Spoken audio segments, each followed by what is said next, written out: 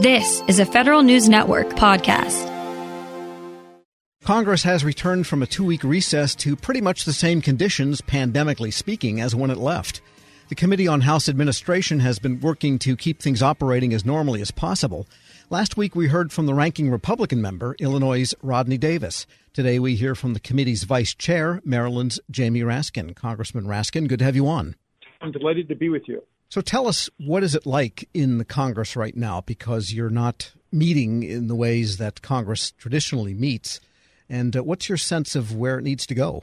We're pretty much in the same situation as the rest of the country. We are struggling to adapt to this nightmare the best that we can. You know, what makes it difficult for us is, of course, we have members from all over the country. And if you think about people coming from all over the country to a single place to meet and talk, 99% of those kinds of conferences and conventions have been canceled. And yet we need to continue to meet, obviously, for the sake of the continuity of government and to respond to the pandemic itself. And I think that I'm very glad that we moved as we did to adopt a rule allowing for the committees to continue meeting, even when we're not in session, on Zoom, and to have remote hearings. And then also we have said that members who can't make it because they're sick, a family member sick, someone's immunocompromised, or the travel arrangements have been rendered impossible by conditions out there, can cast a proxy vote. In that way, all Americans continue to get to be represented. And so I think that has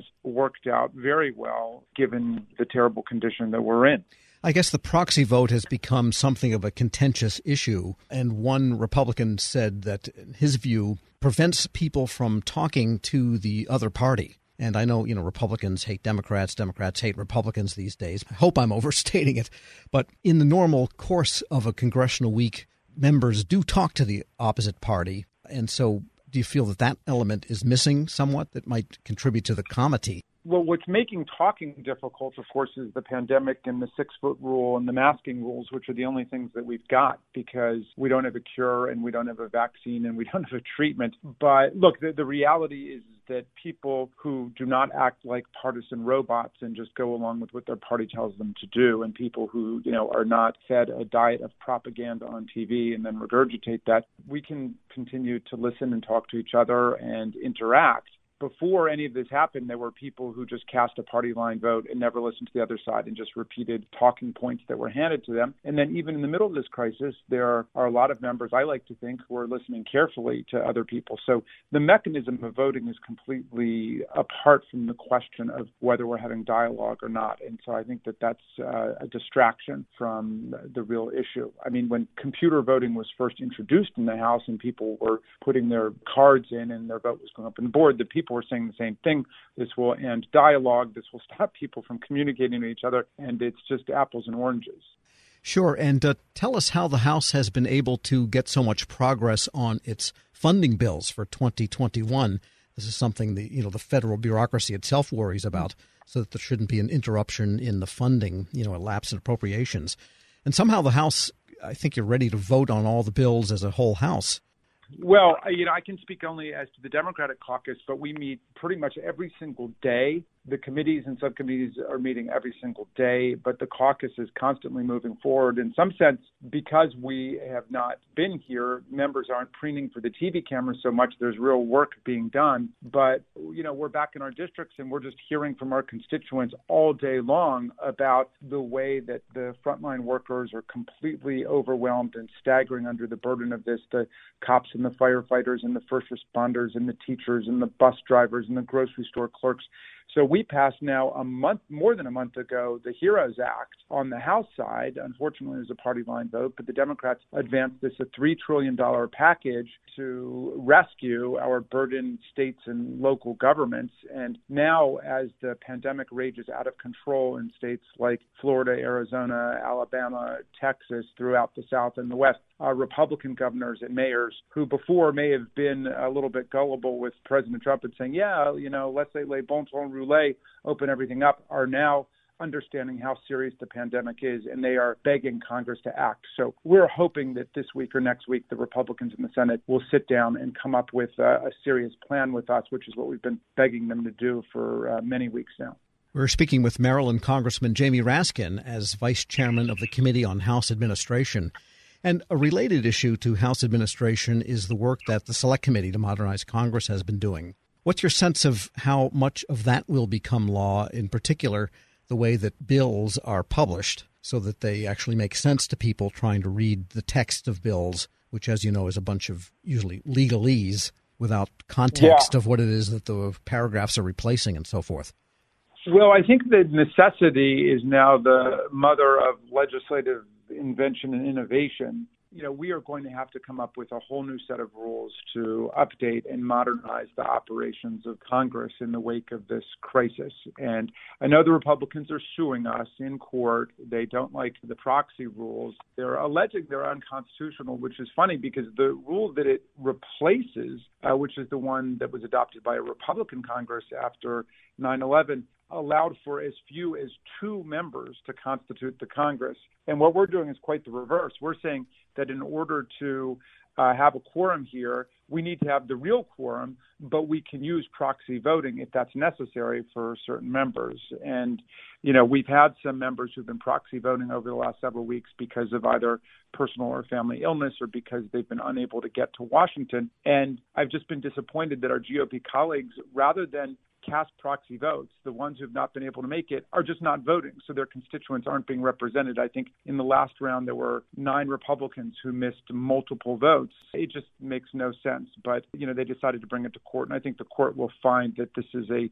so-called political question, meaning it's up to Congress itself. Article 1 says that each House of Congress may define the rules of its own proceedings. And so that's what we're doing. And this is actually a much tougher implementation of the quorum requirement than what it replaced.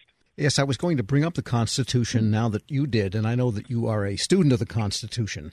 And to my knowledge, and you can enlighten us, there's nothing about the rules of the houses of the chambers of Congress in the Constitution except that they should be able to establish their own rules. Is there anything about proxy voting or anything of that? No, not at all. And the court has always been very expansive in saying that's up to Congress to decide. I mean, the rules governing filibusters and cloture in the Senate, for example, which are obviously much more influential and consequential in terms of legislation, have always survived any constitutional attack in court because the courts just say that's up to Congress. Congress sets the rules of their own proceedings. Of course, Congress does have to meet the requirement of a quorum and does have to meet the yeas and the nays, but it's always been deemed to be within the province of Congress itself to set the rules. And just a final question, you know, this is something, again, that does concern the bureaucracy, but also the whole nation. And I don't ask this from a standpoint of good or bad or, a partisan way, but should the HEROES Act pass close to as the House has envisioned it, then by the end of this calendar year, Congress will have added something like $5 trillion to the national debt, above and beyond the normal appropriations that exceed the revenues in a given year. Is that giving anybody pause?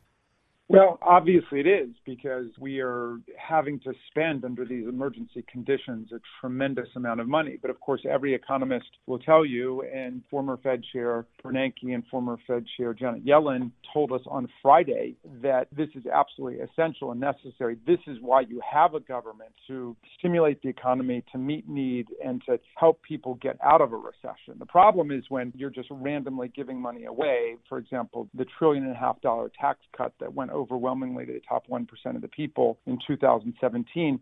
That was completely gratuitous and unnecessary, and it dug a very deep hole for the budget, for the debt, for the deficit, and we got almost nothing back for it other than to confer this luxurious benefit on a tiny part of the population. So that's the kind of spending we've got to avoid. But moments like this, which are moments of real national public health and economic crisis, are when we do need to spend. Now, unfortunately, we're having to spend more than we should have had we actually had a national plan run by the president for contact tracing, for testing, and for instituting public health protocols. Instead, what we got was this helter-skelter chaos where the states were pitted against each other in a brutal competition for the respirators and for the PPEs, and the federal government played no role at all other than the president advancing different kinds of quack miracle cures like injecting people with Clorox and drinking hydroxychloroquine hydroxychloroquine. So if you look at what's happened in Europe, the virus is on the run. They're down to very small numbers there, and they're able